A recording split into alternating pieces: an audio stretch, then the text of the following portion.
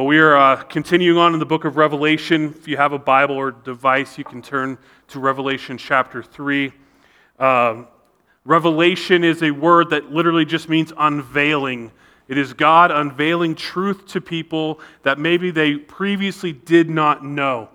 And so chapter 1 reveals for us the fullness of God and the fullness of Jesus in his deity. So there's all these crazy things about him, like eyes of fire and the mouth like a sword and all these things. We see Jesus at his full deity. And then chapters 2 and 3 begin to go through these letters written to the specific churches of Asia Minor, which is now Turkey. And some of you might be like, are we ever going to finish these letters to the churches? Good news, today is the last one. Next week we'll jump into Revelation 4. This is the easy stuff. We haven't even gotten to the difficult stuff in Revelation yet, but I love the letters to the churches because it tells us so much about who we are. Last week, we covered the church of Philadelphia, which is a fun church to talk about because it is a church that is doing really well. It's a church that loves the Lord. They don't receive any rebuke or criticism from Jesus. Instead, he tells them, you're going to have an amazing opportunity to reach the world because you have this open door because of your faithfulness and your trueness, because you haven't denied my name. And then he gives these amazing blessings to the people of Philadelphia, the believers who have been faithful. He says, I will make you into pillars in the temple of God. That is security, which everyone desires security in their life. He says, I will write on him the name of my God. That's God saying, you are my people. And he says, I will write the name of the city of my God. He says, you have citizenship in the kingdom of God. And then he says, and I will write my own new name on you, which means they have an intimacy with Christ. And so they have all these blessings. And so we look at Philadelphia, and I finished last week by saying this is the church that we should long to be. That any church should say, I want to be like Philadelphia. But this week, we're going to look at a different church, and it's quite the opposite. This week, we're going to look at the church of Laodicea. And it is not like Philadelphia. It's very different. My wife likes coffee a lot. A lot of women like coffee a lot. A lot of people like coffee a lot. But I've noticed this thing, and hopefully this isn't sexist. Hopefully. Women, my wife likes coffee hot. I mean, scorching, melt my face off hot. Right? And so she'll make a cup of coffee, and she loves to take it straight out of the Keurig, and then you can see women, they do this little like, right? It's a little cozy, They love it hot. And my wife likes it, but my wife is a very busy woman, and so she'll set the cup of coffee down. She's running around doing all these other things with the kids, and so she comes back, and then it's room temperature, and that's might as well be garbage to her. And so she will microwave the cup of coffee until it's even hotter than it was coming out of the Keurig, and then cozy and warm and all that good stuff. I've watched my wife microwave the same cup of coffee at least 4 times because she gets so busy doing other things and sets it down. But she loves that hot coffee. I am the opposite. I don't really like hot things because I'm always hot. And so I drink almost everything I drink out of my hydro flask. And when I drink out of my hydro flask, I don't put like 2 pieces of ice in it. I fill it to the tippity top with ice, and then I put already cold iced tea in there, or iced coffee, whatever it is. And I love hydro flasks because ice will last for days. It's freezing cold, and it makes me so happy. Right? I'm like, cold, like different but the same. So happy, right? I want my beverage to be refreshing, exhilarating. I don't want to feel like I'm drinking lava, like my wife does. So why would I bring up the beverage preferences of my wife and I? If you've read Revelation 3 before, I'm sure you've figured that out. We're going to get to that. But before we do, Laodicea is a city that is the southeasternmost city of these 7. Can I get that map? You can see it southeast. We are finally completing this loop, right? We started at Ephesus, went north, over and around, and now we're at Laodicea. And so we've completed this loop of churches, this church is financially very successful. The city itself, not the church. The city is financially successful. It is known for banking. It's known for being a good place for trading goods. And here's the thing you need to understand about Laodicea is they pride themselves on three specific things. The city as a whole takes great pride in the fact that they are wealthy financially.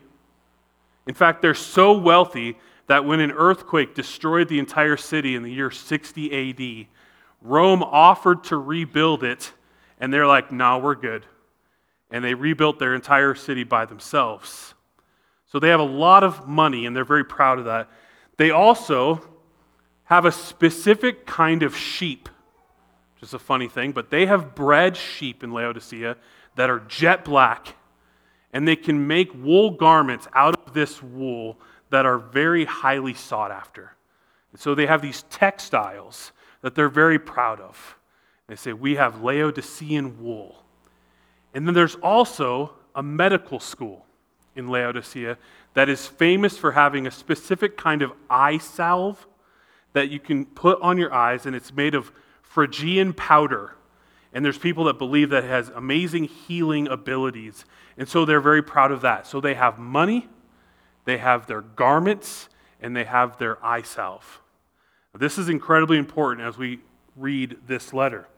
Those three things, finance, garments, and eye salve, are the things that this city points to and says, look, we're successful, we're good, all on our own.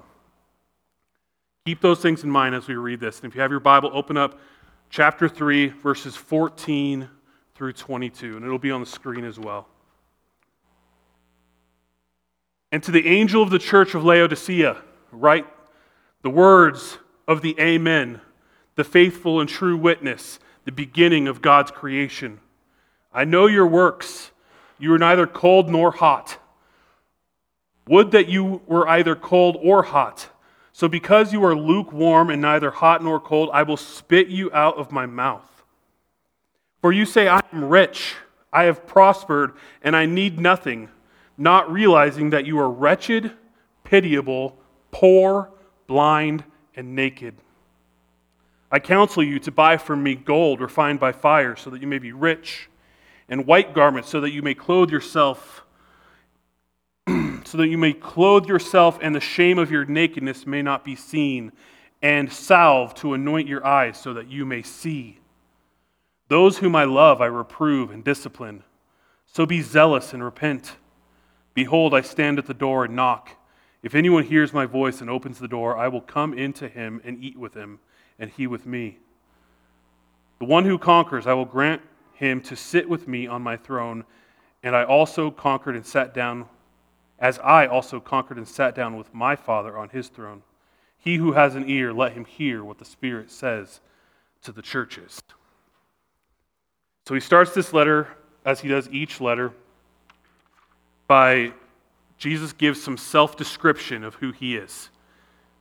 And most of the letters, it comes from chapter 1, but the last letter in Philadelphia, it didn't. It came from the Old Testament. And this one, it doesn't come from chapter 1 either. It comes from all over the Bible. And he says, I am the Amen. This is an interesting term because this is one of the only places in the Bible where this term is used as a title. It says, I am the Amen. Because the word Amen, you might know, literally means truth, or so be it, or certainty. When someone in a church that is not as white and Midwestern as us says, Amen, that means that I agree. Absolutely, yes. It's transliterated from Hebrew, the word Amen. And so right from the beginning, Jesus is saying to Laodicea, I am the truth. Everything that I say is accurate. And then he doubles down on this idea and he says, I am the faithful and true witness. Not only does he speak truth, but he is truth, and his truth is completely reliable and authentic. Faithful and true witness. This reminds me, I don't know if you guys watch shows that are like procedural police shows, CSI, stuff like that. When somebody is a witness, but they remember everything wrong. And then the police officer will say, like, yeah, first-hand witnesses are rarely, they aren't right. They're so pressured that they don't get things right. So Jesus is saying, I am the faithful and true witness, and what I say is completely accurate. I don't misremember things. I'm not wrong in my assertions. He says, I have everything under control, and it's absolutely true, and it stands in stark contrast to the unfaithfulness of the Laodicean church. And then the last descriptor he has of himself is very interesting. He says, I am the beginning of God's creation. As if being perfect truth wasn't good enough, he says, oh, and by the way, I'm the beginning of all of God's creation. Now, some people have misunderstood this verse. Specifically, if you talk to somebody who is Jehovah's Witness or Mormon, they will point to this verse and they'll say, see, Jesus is created. He was chronologically created at the beginning of time. And that's heresy. Because Jesus is God, and so it doesn't mean he's the beginning chronologically. It means, and if you actually look at the Greek word, the word is arche. It's the same word in John 1:1.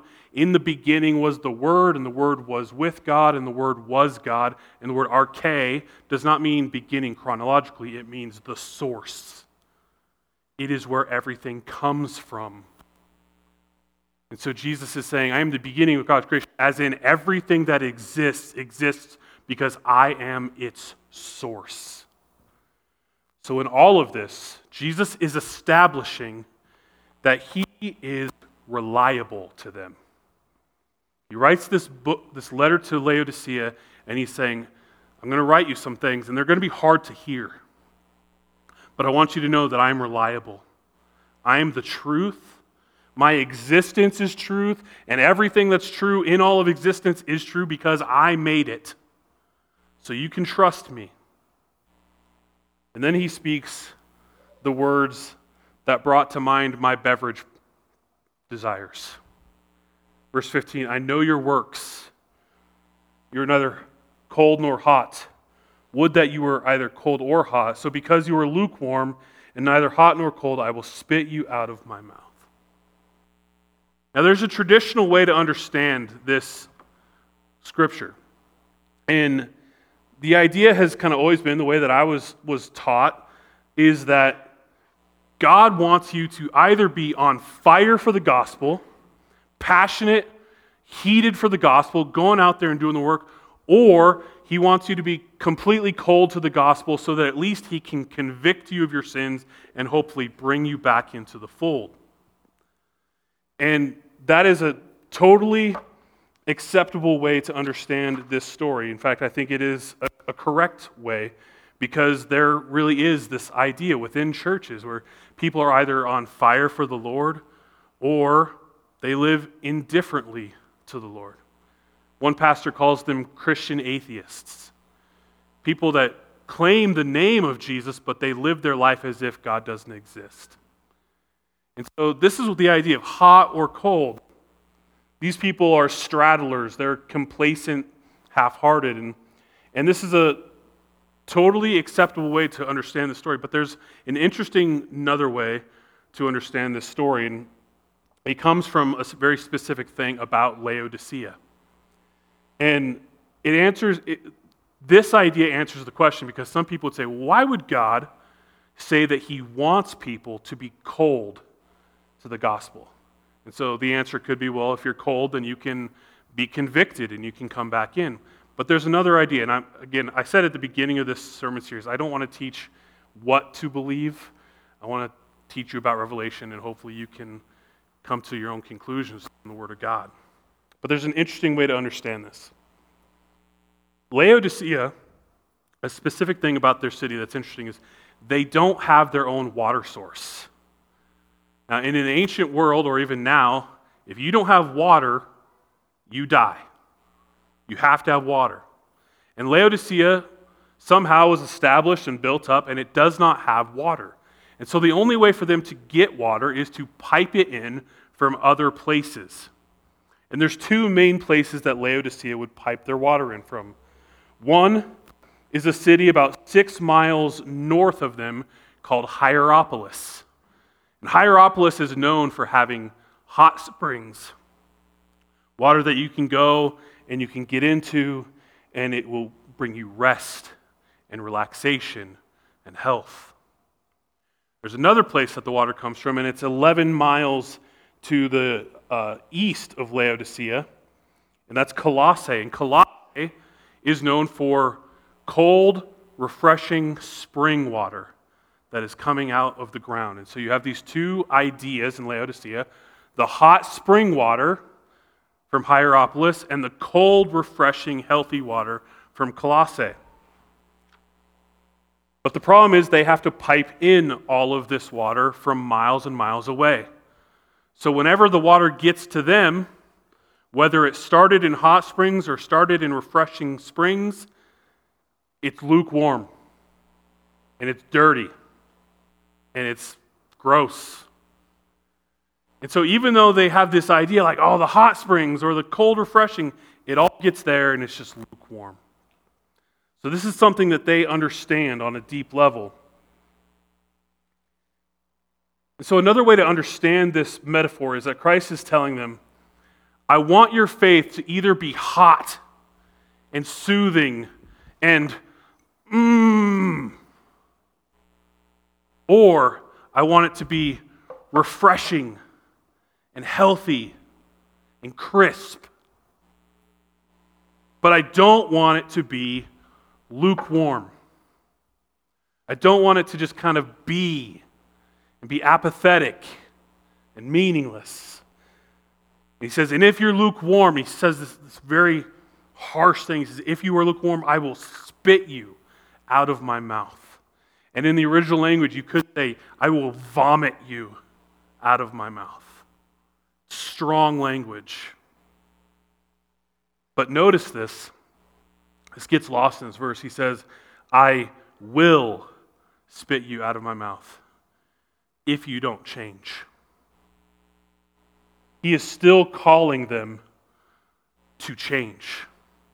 He is still giving this church who has basically completely given up on faith, and he's still saying, I want you to come back. He's calling them to repentance, just as he does us. And this is one of the most amazing things about Jesus in all of our lives, is that he always speaks truth, but he always speaks truth in love. He's always calling people back, calling people to something higher and greater. He could have just as easily said to Laodicea, hey, you've blown it, and I'm done with you. You're gone. I've already spit you out of my mouth. But he doesn't. He gives them this warning. He says, I'm going to spit you out of my mouth if you don't change. And yet again and again, he extends his grace to them as he extends his grace to us. And then in verse 17 and 18, he begins to talk about these specific things that Laodicea prided themselves on. He says, okay, I'm going to spit you out, and here's why. Here's what you need to understand about yourself.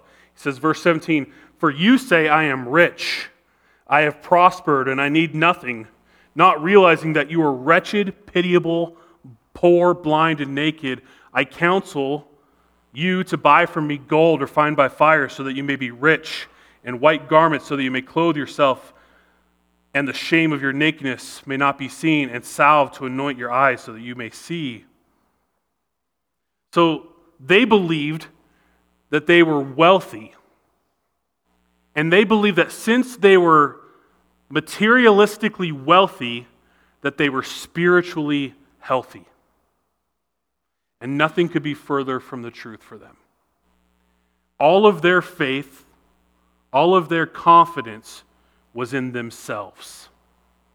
And they had stopped trusting God. And so Jesus says, even though you think you're rich, you're actually wretched. Wretched because they are still stuck in their sin. They're still stuck in all of the brokenness because they're trusting in themselves. And he says you're pitiable. And they're pitiable because they don't even recognize it. This is the scariest thing about Laodicea. They don't even know they're broken. It says you're wretched and pitiable. And then he gets so specific with this because, remember, they prided themselves on their wealth, their garments, and their eye salve. And he says, you pride yourself on those things, but you're poor, naked, and blind.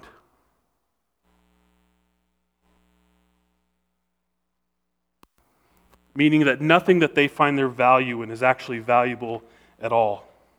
They're still in desperate need. And it reminds me when Paul, in his letters, says, I used to think everything I had was so valuable. And now I realize it means nothing. And Jesus continues on in this even further. The Laodiceans are living in a way that they believe that their wealth and prosperity can purchase whatever they need. And so Jesus states in kind of ironic fashion that the things you actually need, you should buy from me.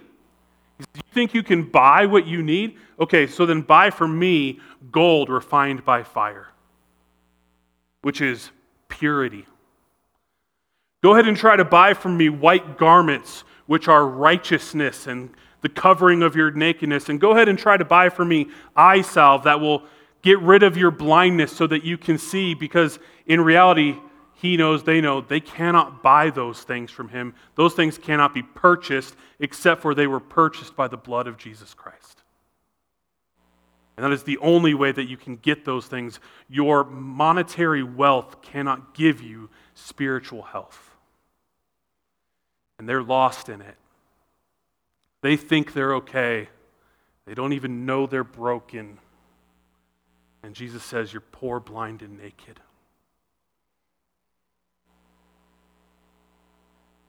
Verse 19 begins to close this short letter. He says, those whom I love, I reprove and discipline. So be zealous and repent. This is an amazing verse. But we miss the most amazing part to me, because we read that verse and we say, oh yeah, I'm uncomfortable with the idea of God bringing discipline. But any parent knows that if you love your child, you're going to discipline your child. Not in an abusive way, but in a reproving, I want you to do good kind of way. But what people seem to miss in this verse is that Jesus starts by saying he loves them. This church that's broken, this church that has completely forgot about Jesus and they're trusting in their own strength. They're far away from Jesus, and he starts out by saying, those whom I love, I discipline. He hasn't given up on them. He hasn't cast them aside. He says, I love you, and I want you to move to greater things.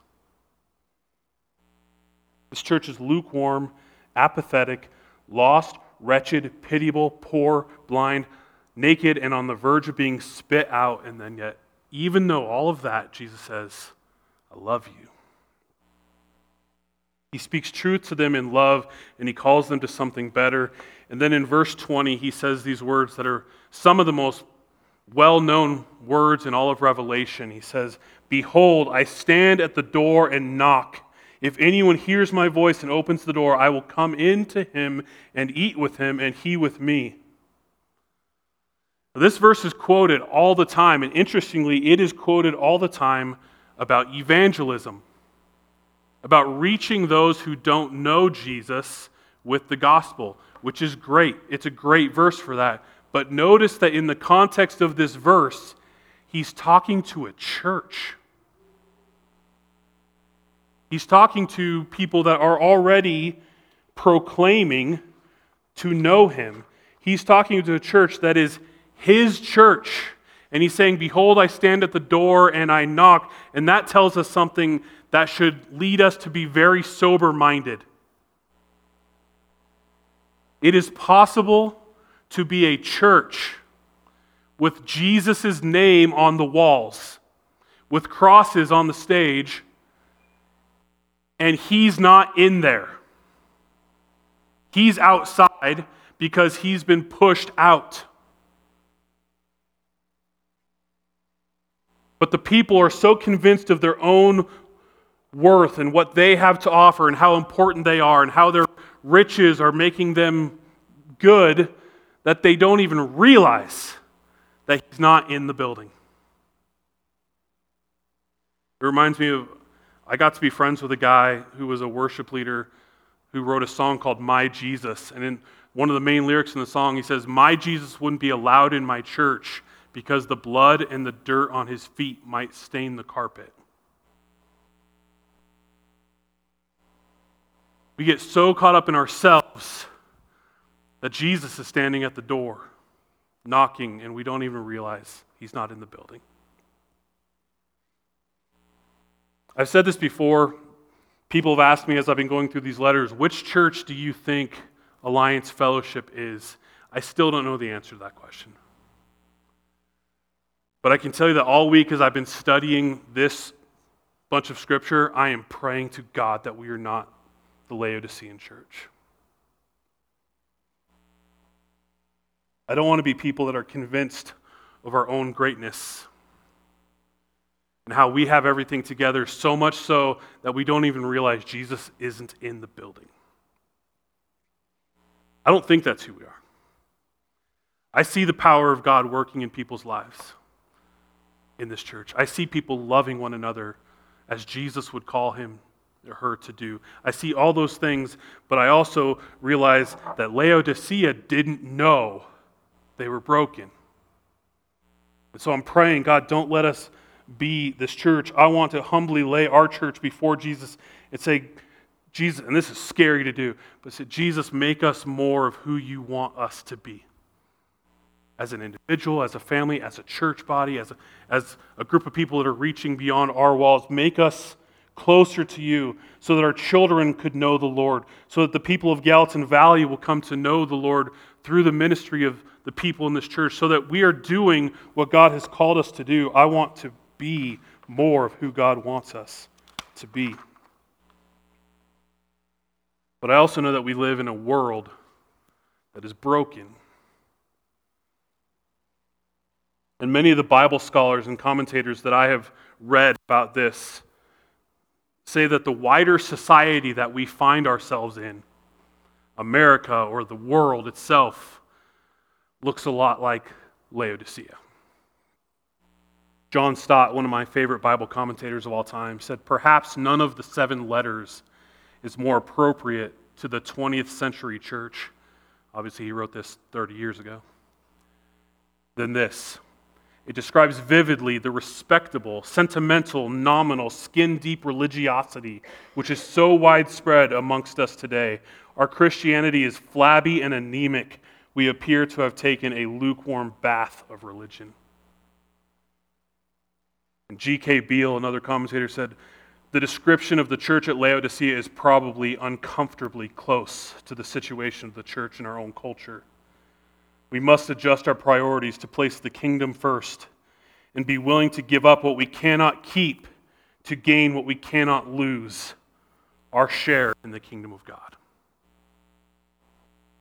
And that last part of what G.K. said is what Jesus is talking about in verse 21 of our scriptures. He says, "To the one who conquers, the overcomer, I will grant him to sit with me on my throne, as I also conquered and sat down with my Father on his throne." Christ makes this incredible promise to his faithful followers, to those who conquer, to those who do not give up, to those who do not deny his name. He says, "You will sit with me on my throne." Understand that? Like, not only I will save you from death and destruction, you will sit with me on my throne, meaning when the new kingdom of God comes, you will actually rule and reign alongside of me. That is way beyond anything that we possibly deserve. And yet he makes this promise to them, this eschatological promise to the future as we start looking towards the future in Revelation, saying, "You have a beautiful and amazing future with me in the kingdom of God." And it's this arrow pointing to the ultimate message that Revelation is bringing. That all of Revelation is about bringing creation back to what it is supposed to be. God walking in the garden with mankind. living in perfect harmony together and with creation itself. Because God's business, I say this all the time, God's business is redemption. It's what he does, it's what he's about, and he calls his children into the family business. He's redeeming that which was lost to sin. He's redeeming the world, and all of this, all of Revelation, spoiler alert, is going to culminate in the redemption of all of creation around its creator. But first, he's redeeming people. Until that day comes, we are in this time where Jesus is calling out to those who are naked and poor and blind and wretched and pitiable. And he's saying, I want you to come in, and I want you to bring me in. He's trying to redeem people that are lost in sin and pride and arrogance. Those who thought maybe they were just fine on their own and they don't need anything from God because they have everything they need. Or some who have just drifted away from knowing that they needed him. Worship team, you guys can come on up. If you're here this morning and you have not given your life to Christ, not just in name, not just I attend a building that's got the name of Jesus on the wall, but given your life, your whole self, everything about you to Jesus, then I hope that you will do that today. Because if you haven't, you may not know it, but you're still wretched and pitiable and blind and naked. We need Jesus. No matter how much we think, like, I've got enough, I'm good, I can take care of myself, we don't even know we're lost sometimes. If you're here and that's you, then you can just pray something simple to Jesus like, Lord, I need you. I'm poor and blind and naked without you. Please save me from my sin and change my heart. And if you do that, I believe that God will meet you in this place and he will begin to redeem you and to restore you. If you prayed something like that, if you're going to pray something like that, I would love to pray with you. I'm going to be up here during the last song. There'll be a couple prayer partners. Or if you need prayer for anything else, if you're going through some sickness or if you're hurting in this world that is broken, we would love to pray for you for that as well. Don't allow yourself to be like the believers in Laodicea that might proclaim the name of Jesus, but you live as if God is not alive. He is alive. And he wants to be a part of every aspect of your life. He wants to be in the building. And so let's pray and let's just ask God again to come in so that he's not outside knocking and we don't even realize he's outside. Jesus, thank you. Thank you for the word in Revelation. The difficult and challenging word to Laodicea, God, would we open our hearts, and if we are blind to even knowing that we're lost, would you open our eyes with your eye salve that is far greater than any powder. And God, if anybody is putting up walls of defenses against you, God, would you tear those things down so that we can know how desperately in need of you we are and we can be redeemed. God, I thank you for the work that you're doing, and I pray, God, scary prayers, would you show us who we are, how we can grow, how we can become closer to being individuals and families and a church that are what you desire for us. Pray in Jesus' name.